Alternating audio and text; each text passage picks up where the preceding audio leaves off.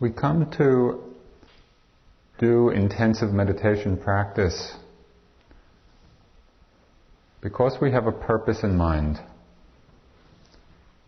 There's a purpose, there's a goal, there's a reason for doing it.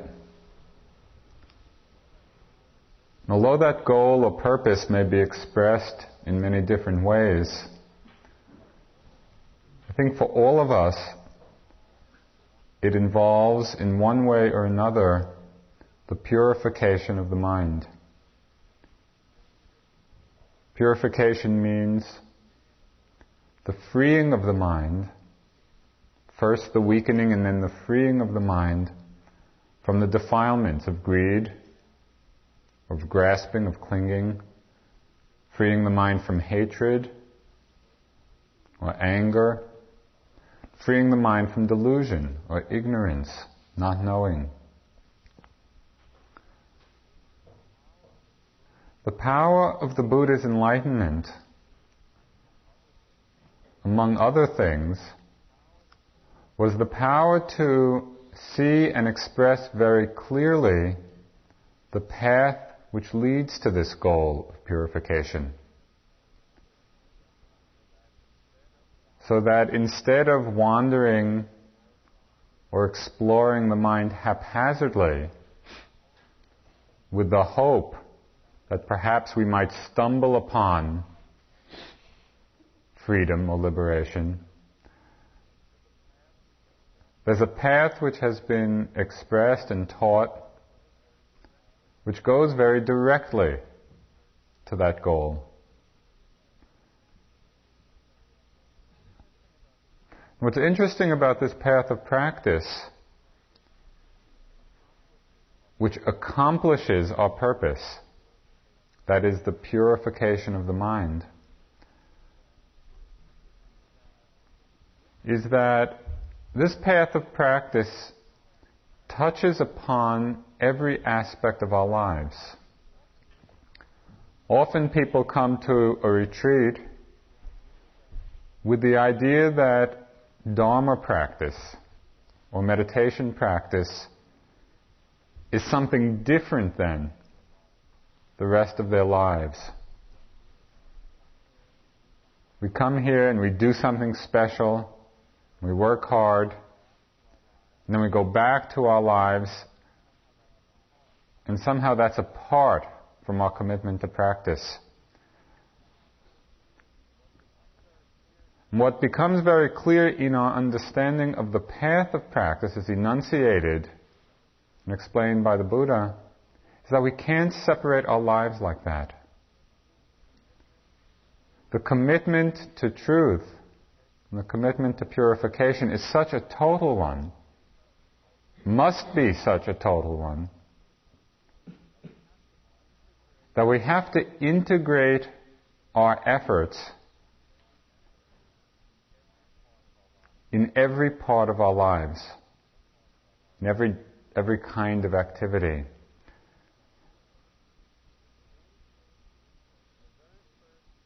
In the very first discourse after the Buddha's enlightenment, the very first one that he gave to the band of 5 ascetics who he had previously been practicing with, he outlined what this path of practice is.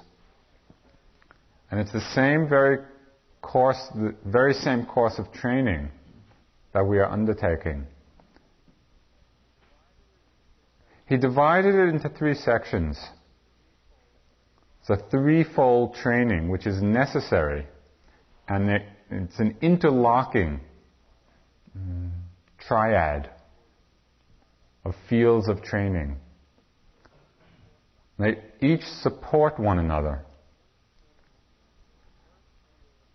The first field of training is the field of virtue or morality. The second field is the field of concentration. And the third field of training is the field of wisdom.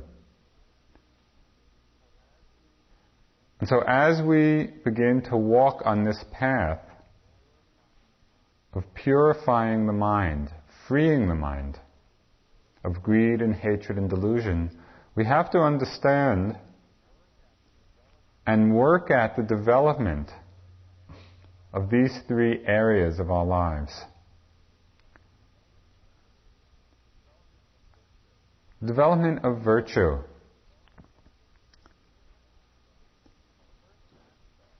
The first aspect of virtuous action has to do with right speech.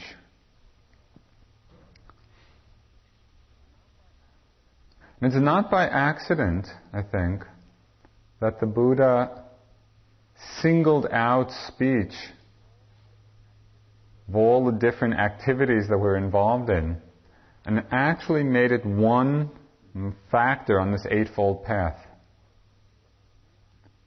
Because speech is so important, such a powerful energy, that unless we begin to pay attention to it, to understand how we use it, the effects of it,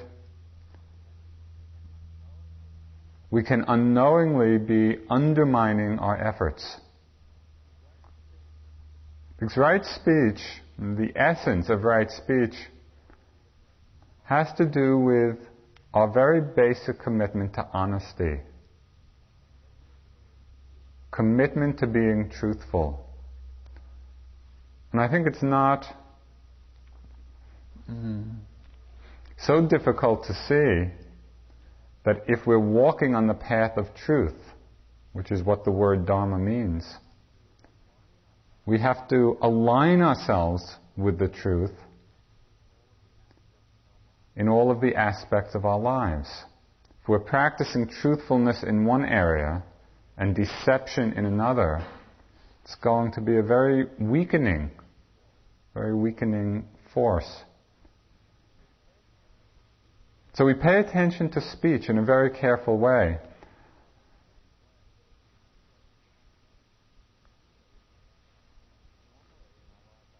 And normally in our lives outside of a retreat,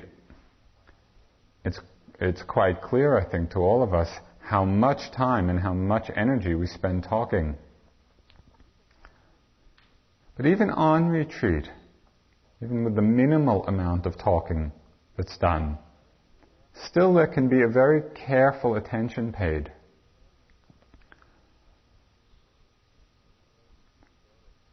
Share with you two stories about right speech that happened on retreat. One happened during a previous 3-month course. And at the end of the course, when people were beginning to talk and having discussion groups, there was one yogi who we were discussing this aspect of the Eightfold Path, this right speech. He said, you know, when we're talking and people ask me how long I've sat or how long, I can sit for, which is one of the questions yogis ask one another. Right? He said, for some reason he always adds 15 minutes. And when he said it, there was just this kind of laugh of recognition, and it's like, somehow it resonated with many people in the room, that tendency, just slight exaggeration.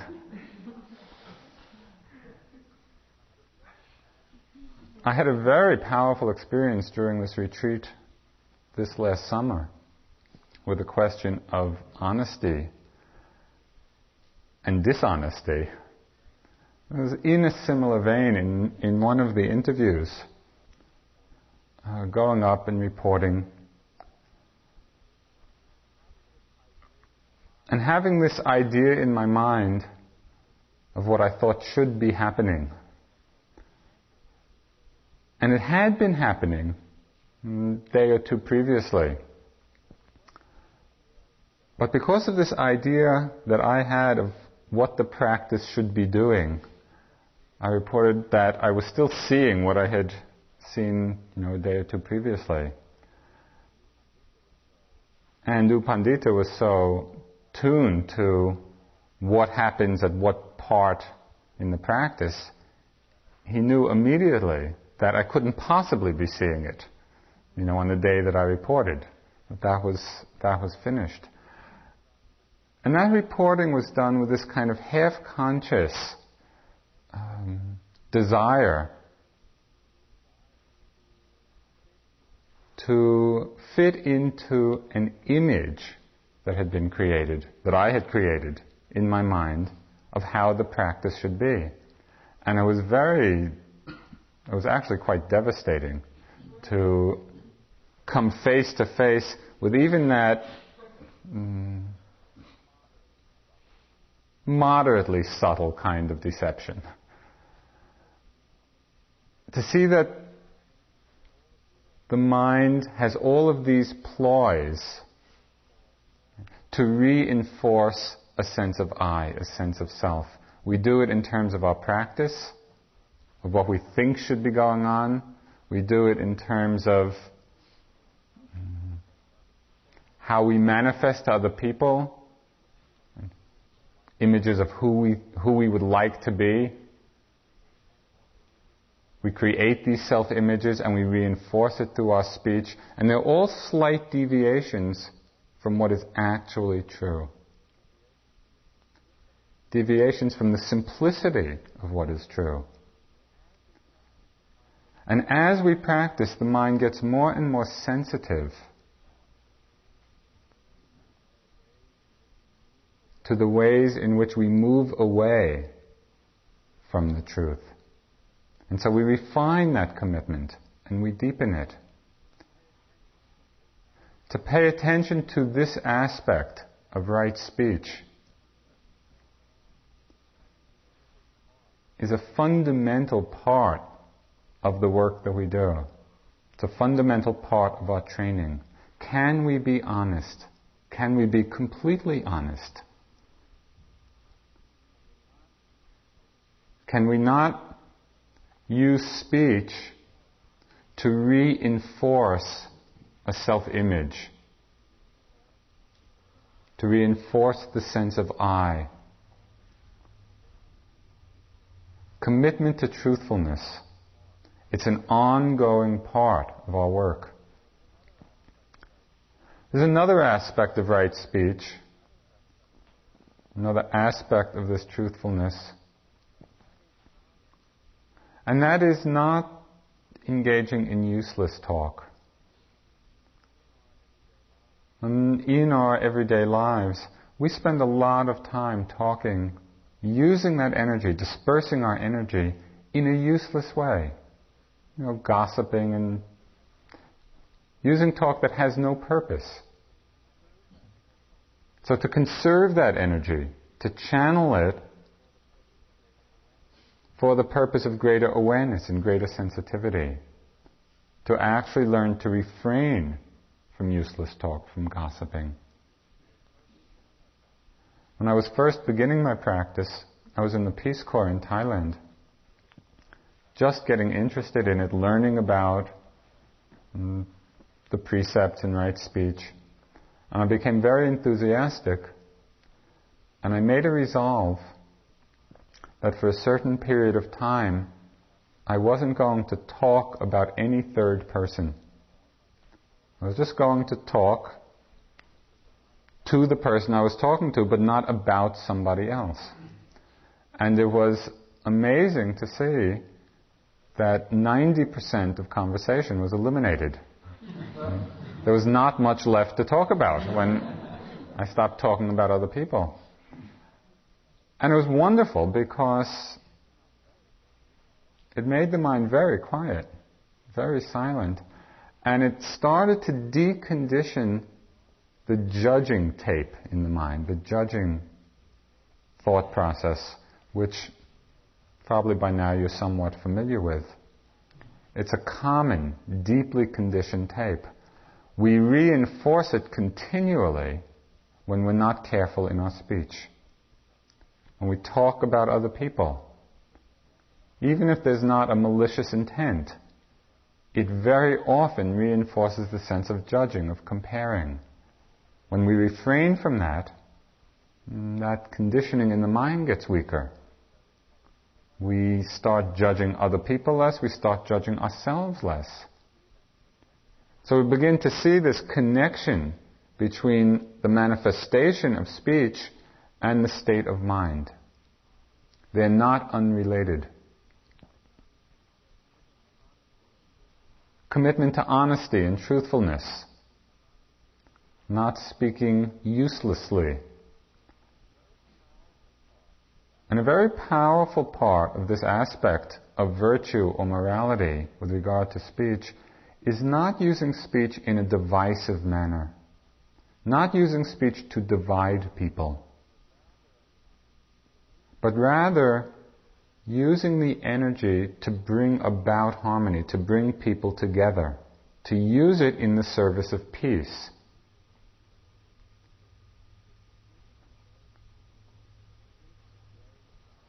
Speech is very powerful, and so we have to learn to pay attention to it with tremendous care. To learn to use this energy of speech with fineness and sensibility. It's the first aspect of virtue or morality.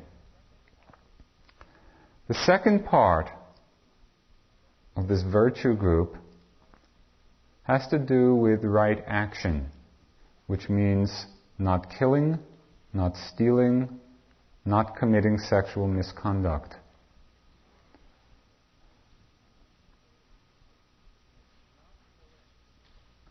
Not killing, expressed in a positive way, means fostering our connectedness with life forms. Seeing that all life is interrelated, interconnected, and we can develop a reverence for the life that is in all beings.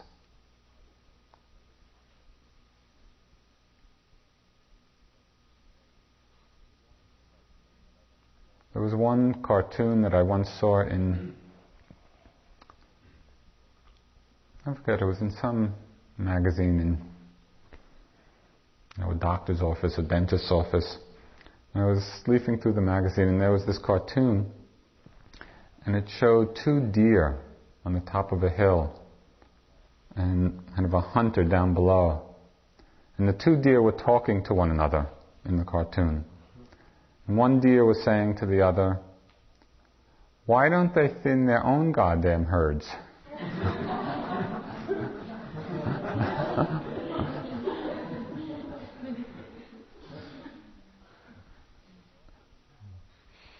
There's often tremendous rationalization used for killing. And it's not to say that there's never any circumstance where it shouldn't be done. But rather that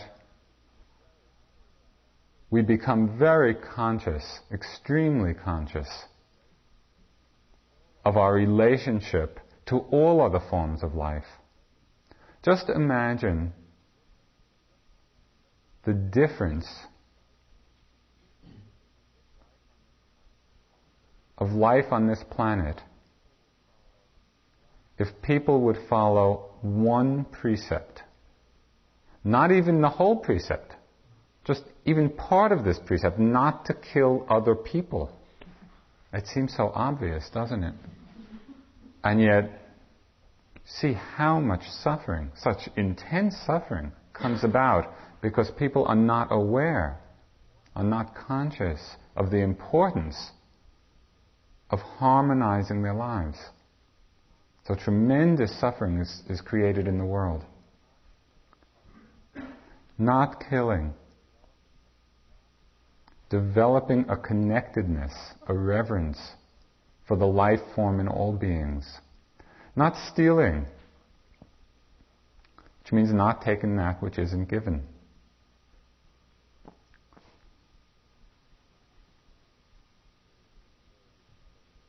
I'll share with you another little story from the retreat. This is confession time. All my little lapses, which became so strong in my mind. I'm sure you're familiar with the bulletin board syndrome. You know, every time you walk by, look at the board, is there a note for me? It's, you know, the big excitement of the day when there's a note. A few days had gone by, and actually quite a while had gone by, and there had been no notes. And every time I look, I get a little more depressed. I was working so hard, and I thought I deserved a note.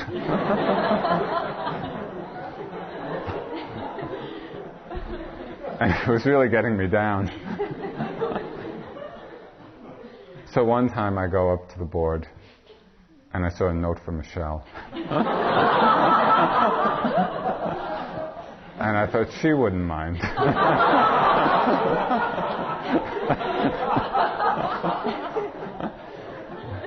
So I take it off.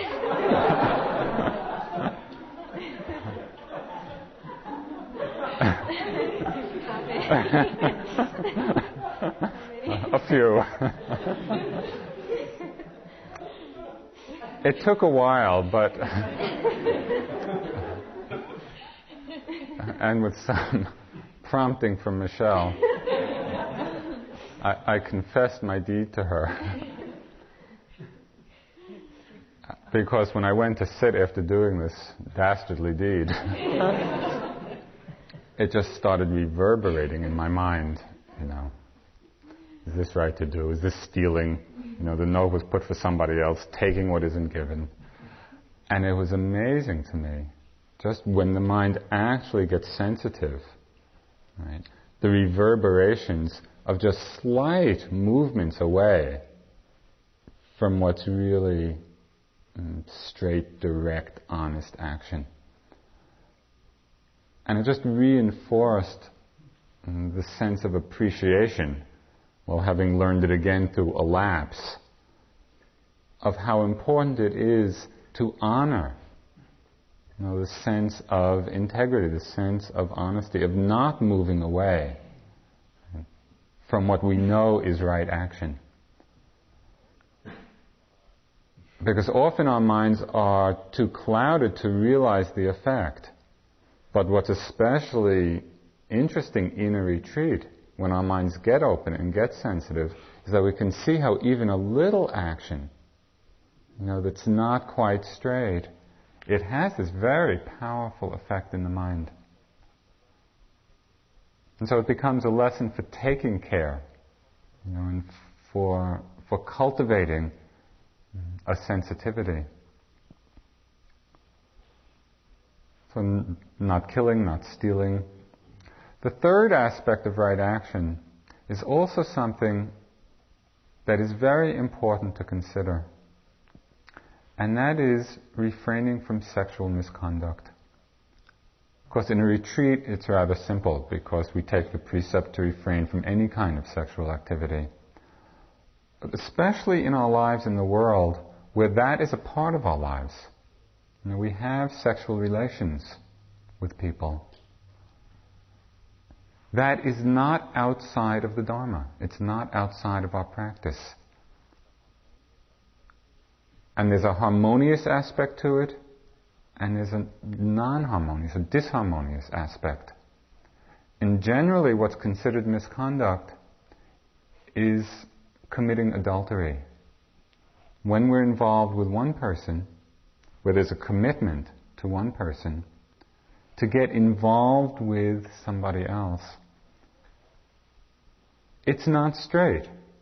It's not honest. It creates tremendous suffering.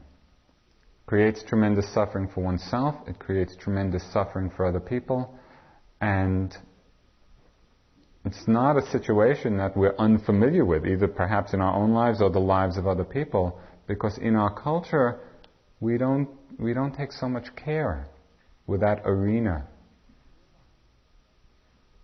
Realizing the potential for suffering that it causes, it's very important to look at that area very carefully and very honestly, So we don't rationalize, right, unskillful or unwholesome actions.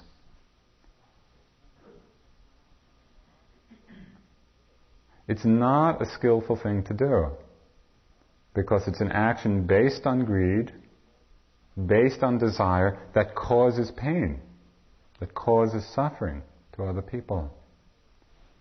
So it's something to look at in our lives and take a lot of care with.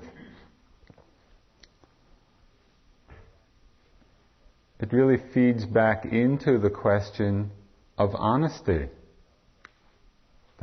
that was part of right speech, because so often we do things that we know are not skillful or unwholesome, and then we have to cover them, we have to hide them, and we get involved in webs of deception, which just compound the suffering of the situation. When we understand this, when we understand that our actions not only affect other people, but they affect our own quality of mind, our quality of consciousness, then it gives motive, it gives inspiration for us to take care, to get in alignment with what's true. There's right speech, there's right action. The third aspect of this virtue group is right livelihood. And again, it's part of our Dharma practice. Our life's work is not outside of this path to liberation, path to purification. And right livelihood has two aspects. One aspect, which is quite obvious, is not to do that which causes harm to other beings. And so, dealing in weapons is not a good idea. Right? Or occupations involved in killing, or deception, dishonesty. To really take a look at what we're doing to see whether it's causing harm directly to other people or not. Then there's another attitude, or another aspect of right livelihood, which has to do with our attitude in our work. Once we're doing something that is not causing harm, still, what's the attitude we bring to it? And the attitude of right livelihood has to do with feeling the sense of service. That we're using our energy in our work as a way of serving other people. And it doesn't have to be even particularly a job that we think of as a service-oriented job. It can be anything. It can be filling out forms in an insurance company. It can be working in a grocery store. It can be pumping gas. Doesn't matter. Because any job that we do, if we cultivate some understanding, some wisdom with regard to it, can be done from a place of service. That we're doing it not merely to collect the check at the end of the week, although that's obviously an important part of it, but we can actually be using it as a part of our practice to connect our hearts with other people, to do it as a form of service. And that simply takes reminding ourselves, staying awake in our work rather than becoming mechanical in it. When the Buddha talked about the importance of morality or virtue, he talked about it in two regards. He talked about it in terms of taking care of oneself and taking care of others. When we cultivate this field of training, this area of virtue, we are taking care of ourselves and we're taking care of others.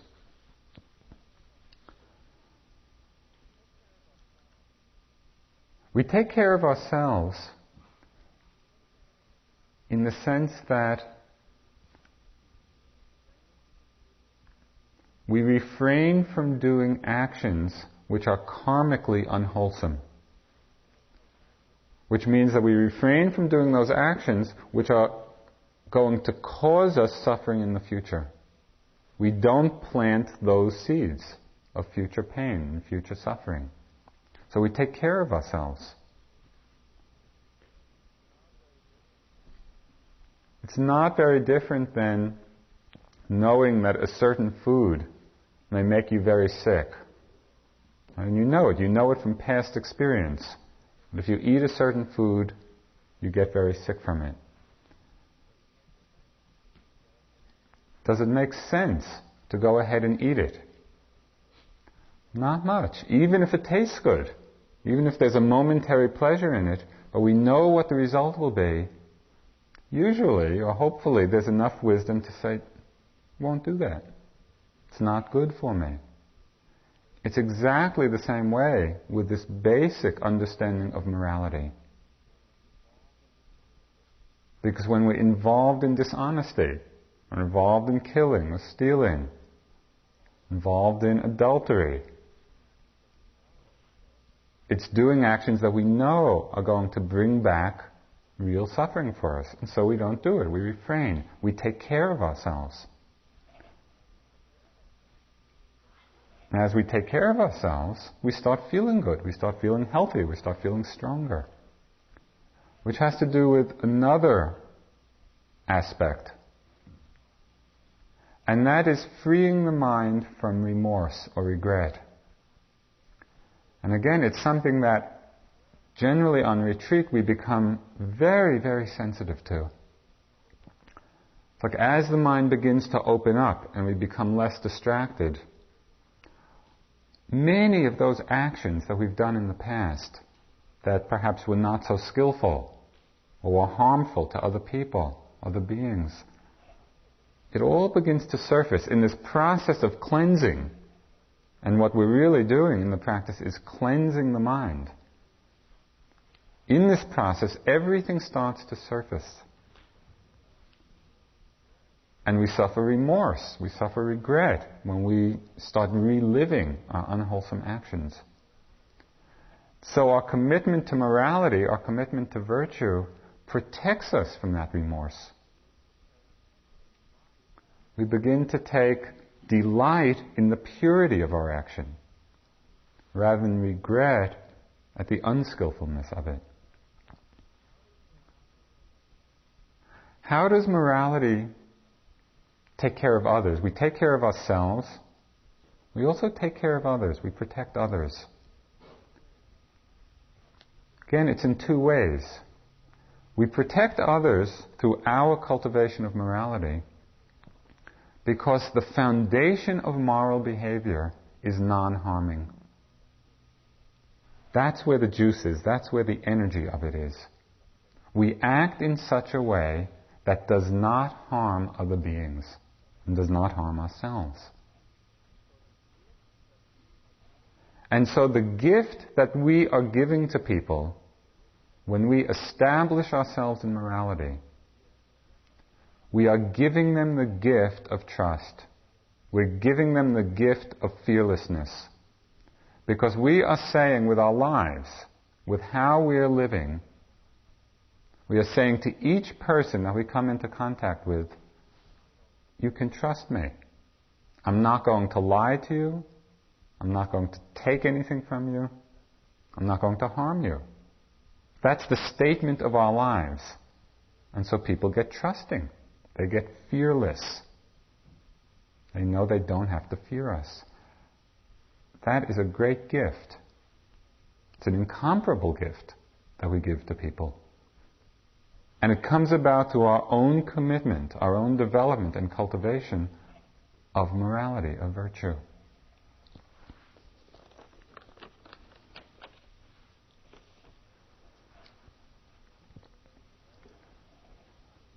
When there is no remorse or regret in the mind, the mind fills with a sense of joy and lightness. When we begin to reflect on our wholesome actions, on the good things that we've done, there's a wonderful sense of lightness that comes about. And it doesn't mean that we've never in the past done anything unwholesome, because obviously we all have. We've all done many things. But the power of morality, the power of virtue, comes about from the moment that we commit ourselves to it. It's like once we establish ourselves in that commitment, from that moment we can be said to be established in moral behavior. So even though in the past many things may have been done that were not so wonderful, as soon as we undertake to live in accordance with the basic moral principles, we have that strength, that level of purification in us. And that is the foundation. It's the indispensable foundation for the next areas of training. Which is why when we start a retreat, we start it with the taking of the precepts. Because from that moment, we have established ourselves in virtue. And it becomes the source of strength and energy then, of freedom from remorse that allows us to proceed on the path.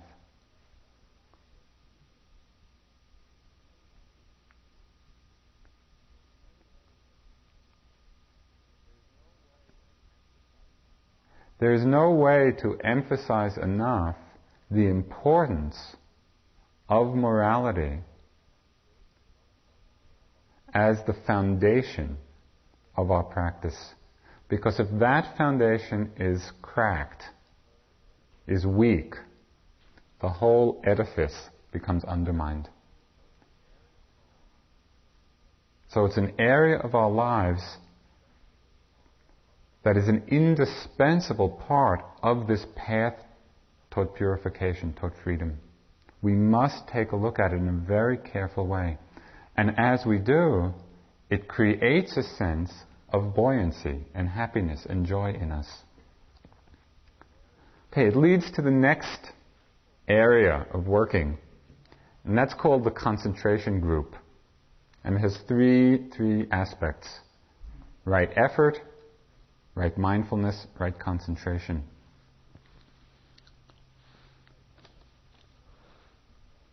Right effort. How many times will we talk about this during this retreat? Many.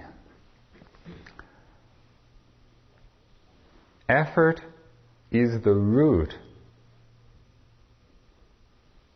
of any and all achievement.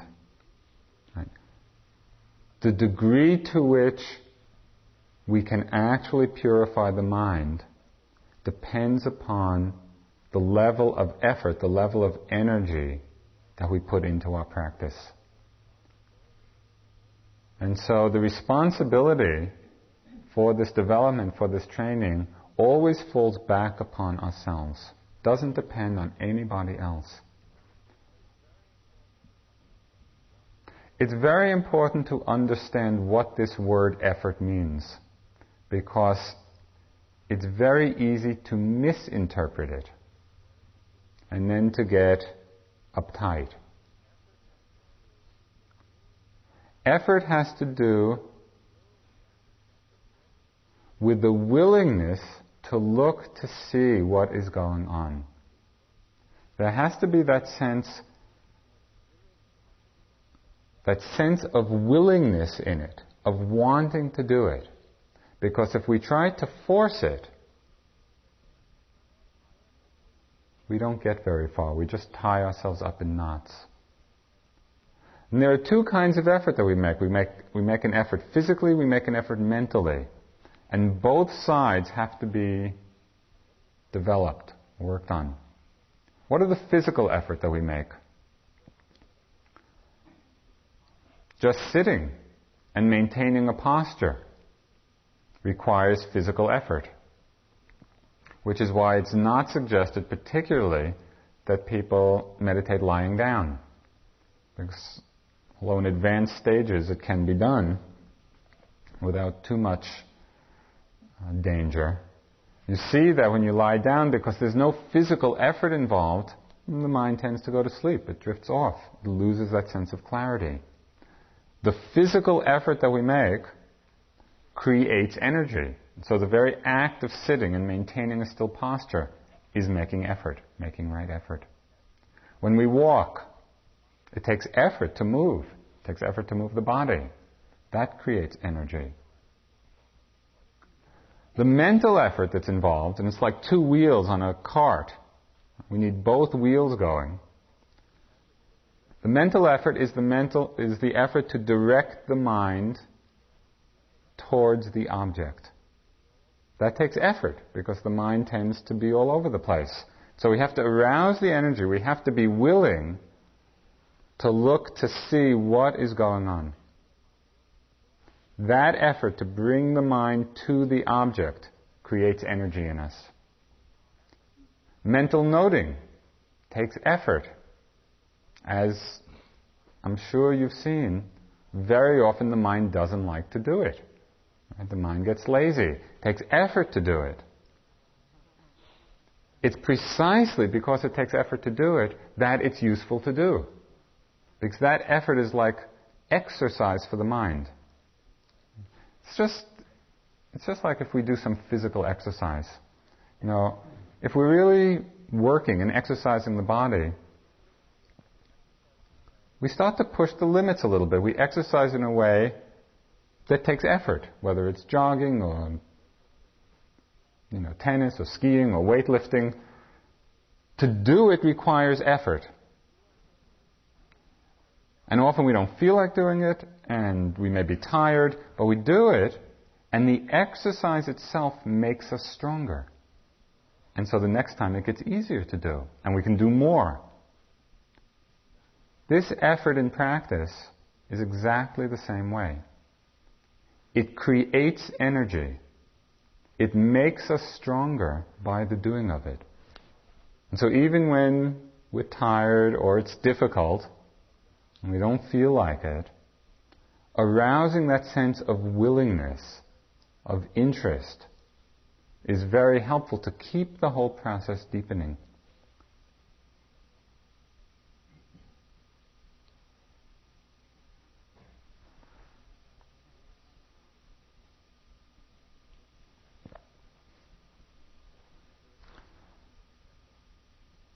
There are three kinds of effort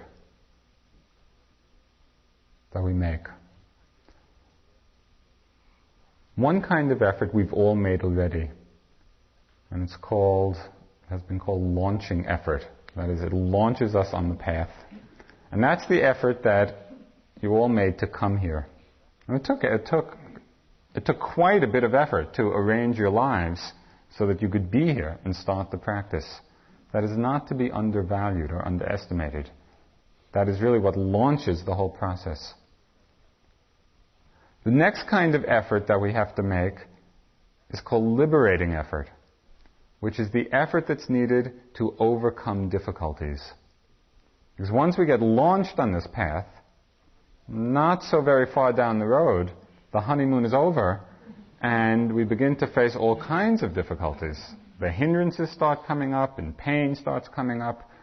Real, actual, live difficulties.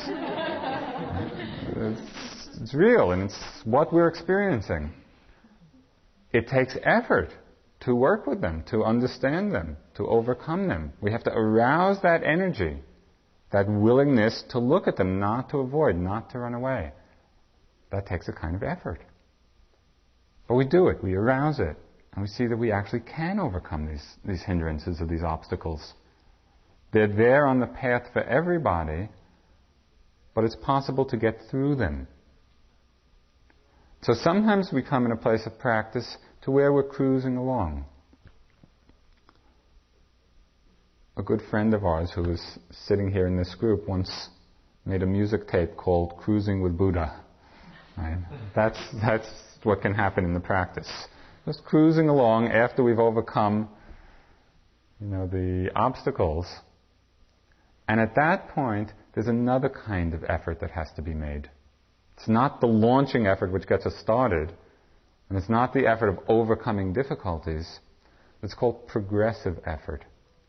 That is a continual infusion of energy into our practice so we don't simply cruise along. Because it's possible to get into a nice, comfortable rhythm And we're going and sitting and walking and sitting and walking. Everything's going along. That's not enough. Because if we really want to penetrate to the heart, if we really want to open to the deepest possible level of understanding, we must continually infuse more energy into the process to build up the momentum so that it gets stronger and stronger. And so maybe push the sleep a little bit.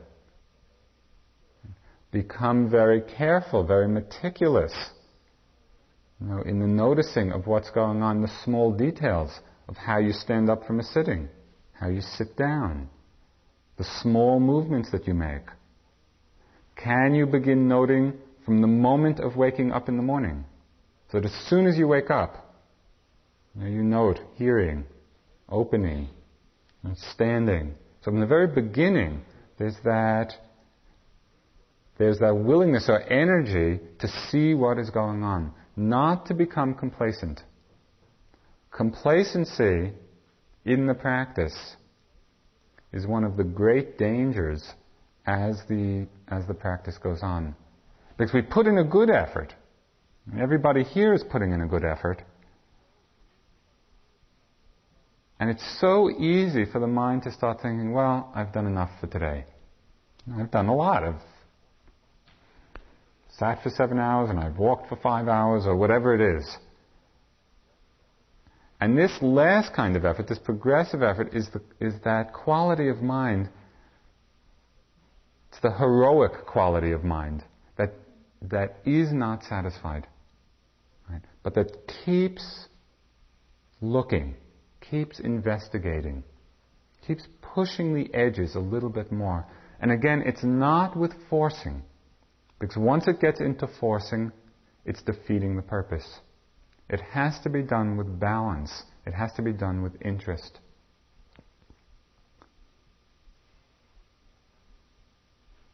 There's right effort.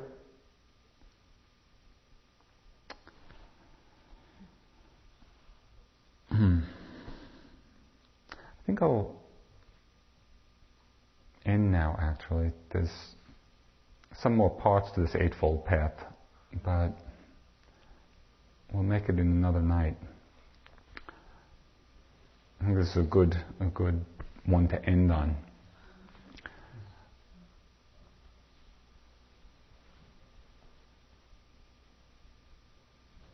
There's right speech, right action, right livelihood.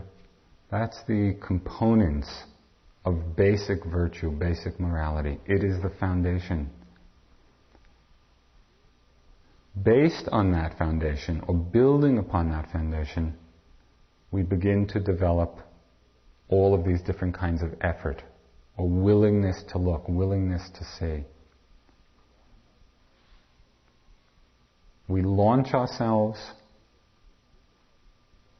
We work to overcome the difficulties that arise, and we keep going. We keep deepening. We keep penetrating, not becoming satisfied, but always maintaining that forward edge, the forward edge of investigation, the forward edge of interest.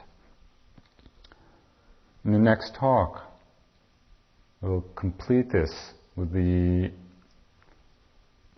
understanding of right mindfulness and right concentration, which is the rest of this group, and then right thought and right understanding, which is the wisdom group.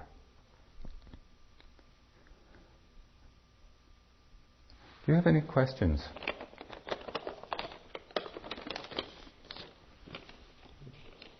Either about the talk or about things coming up in your practice? Yes? Yeah, could you define boredom?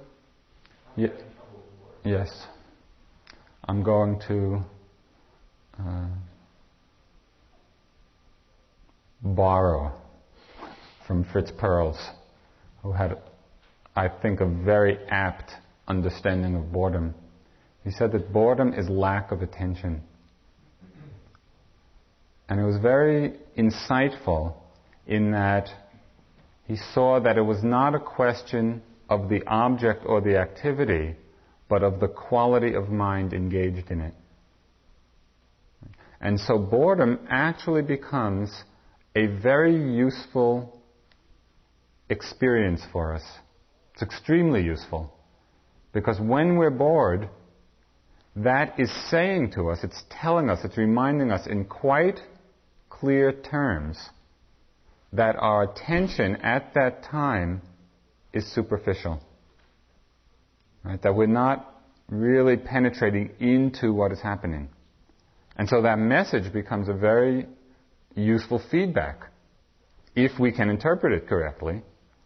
Because then we realize boredom is there, we know what's causing it, and then we arouse the energy to look more carefully. And you see that as soon as you bring the mind sharply focused into the object, the boredom disappears. When there's closeness of attention, there's no boredom. And so you can use it, use it as a signal for yourself.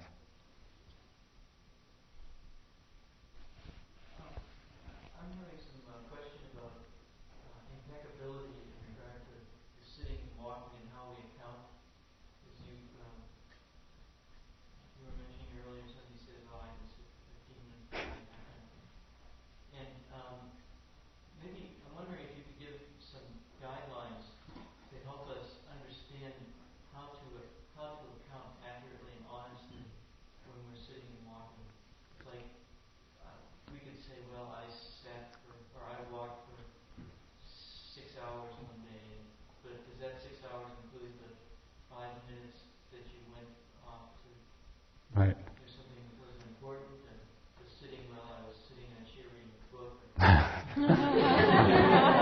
Sitting in a chair reading a book does not count. It's quite simple and straightforward, actually. If you kind of get a sense, you look at the clock in the hall or a watch, of when you begin your walking period. Right? You come to the place where you're doing the walking meditation, say, okay, it's 10 o'clock. And then you walk back and forth and back and forth. And then you stop walking, and you say, oh, it's 10:45. That's 45 minutes. The same thing with the sitting. So you just look at the beginning and look at the end and see how much time has gone by. Then you need a watch. Should you be paying that much attention to actual time? Well, since there's a clock right in the coat room, or the bells, ring at a certain time. I mean, you don't want to get totally paranoid about this. But it's just, I appreciate the question because it really does have to do with whether one is being actually honest or, shading it a little bit. And of course, it's basically for oneself. Right? And it's helpful to be very honest with oneself. So I would encourage you to look at that as an exercise in truthfulness. Yeah. It was amazing to me during this last summer retreat, just all the little ways. The mind is so tricky. It just kind of goes off a little bit this way or a little bit that way. I used to, for some time I was on 8 precepts. And so then the question is when you can eat again the next morning. And so the traditional rule is when you can see the first red in the sky. Okay, so then I was living in the lower walking room in the kind of dungeon downstairs. And so I'd get up in the morning and I'd look out the window. And of course it's very hard to see because the hills are back there. And it was grey, so I thought, well, it was just like getting grey. Does that mean that the red has been here already and I missed it?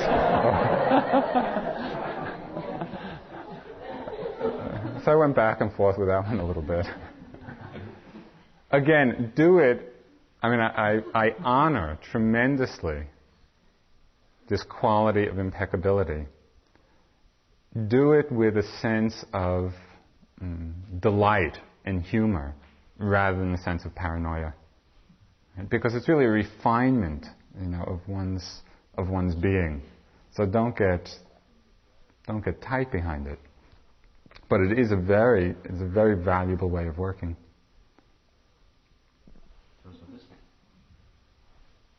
If we find ourselves sitting longer at a sitting, and therefore the walking time is diminished, should we make that up at another time?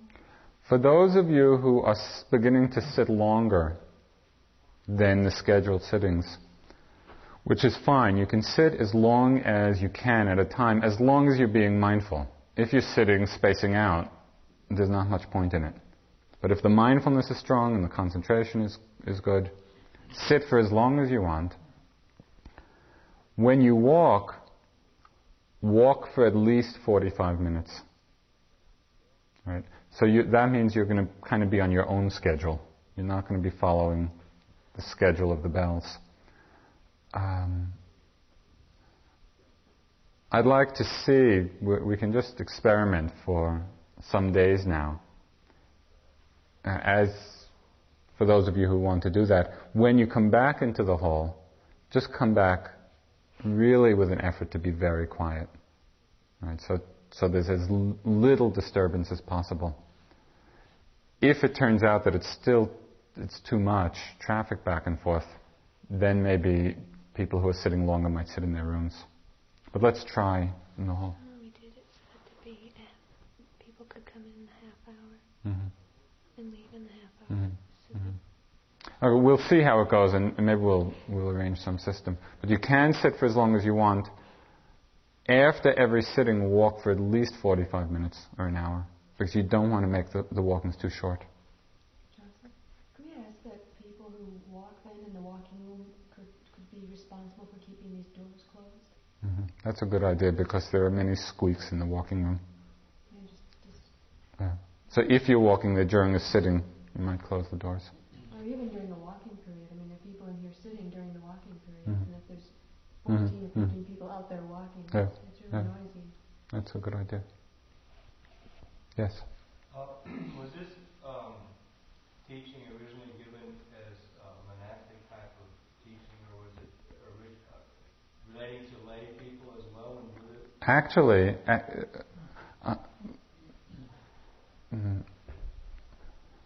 as I recall, and I'm not absolutely sure, but it's my recollection of the circumstances that when the Buddha gave this teaching on the 4 foundations of mindfulness, that he actually gave it to a group of village people. In terms of how to practice in their lives in a way that led to liberation. And it's said in the kind of commentaries to that, that this particular village where he gave this it's the basic meditation discourse, which we'll be talking about in greater detail, the 4 foundations of mindfulness, or the Satipatthana discourse. He gave it to this particular village, and said the people were so into it that that's what their common topic of conversation would be. The villagers would meet and, what foundation of mindfulness are you practicing? Which is very inspiring. That the whole path of practice is very able to be practiced by lay people. Yes? On this labeling, when we're sitting, it's fairly straightforward what to label. But when you're moving, when you're going from one place to another, you have many stimuli reaching, many inputs. Do you label only the most predominant ones, or do you label as many as you can become aware of? I mean, in your being meticulous as you can. Label the predominant ones. The question was that when you're kind of going from one place to another, and there's many different kinds of stimuli. How much should you label? Should you stay with just what's predominant, or try to label each input. For the most part, stay with what's predominant, labeling that, being aware of the other things, but not necessarily making the mental note of them. Right? You can't help but be aware of them. I mean, you're there. One could help. You want to be aware. Use the noting for what's predominant and for anything that carries you away.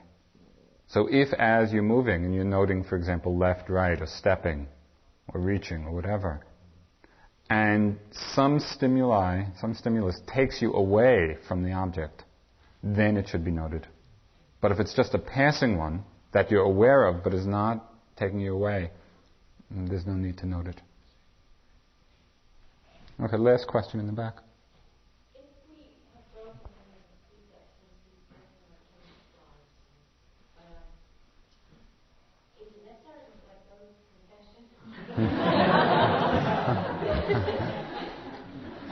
I think what would be helpful is we saved the confession booth from this used to be the chapel. To retake the precepts in one's own mind. To really acknowledge that what one has done, and just again to recommit oneself to the undertaking of them. Because it will strengthen again one's resolve, and again establish one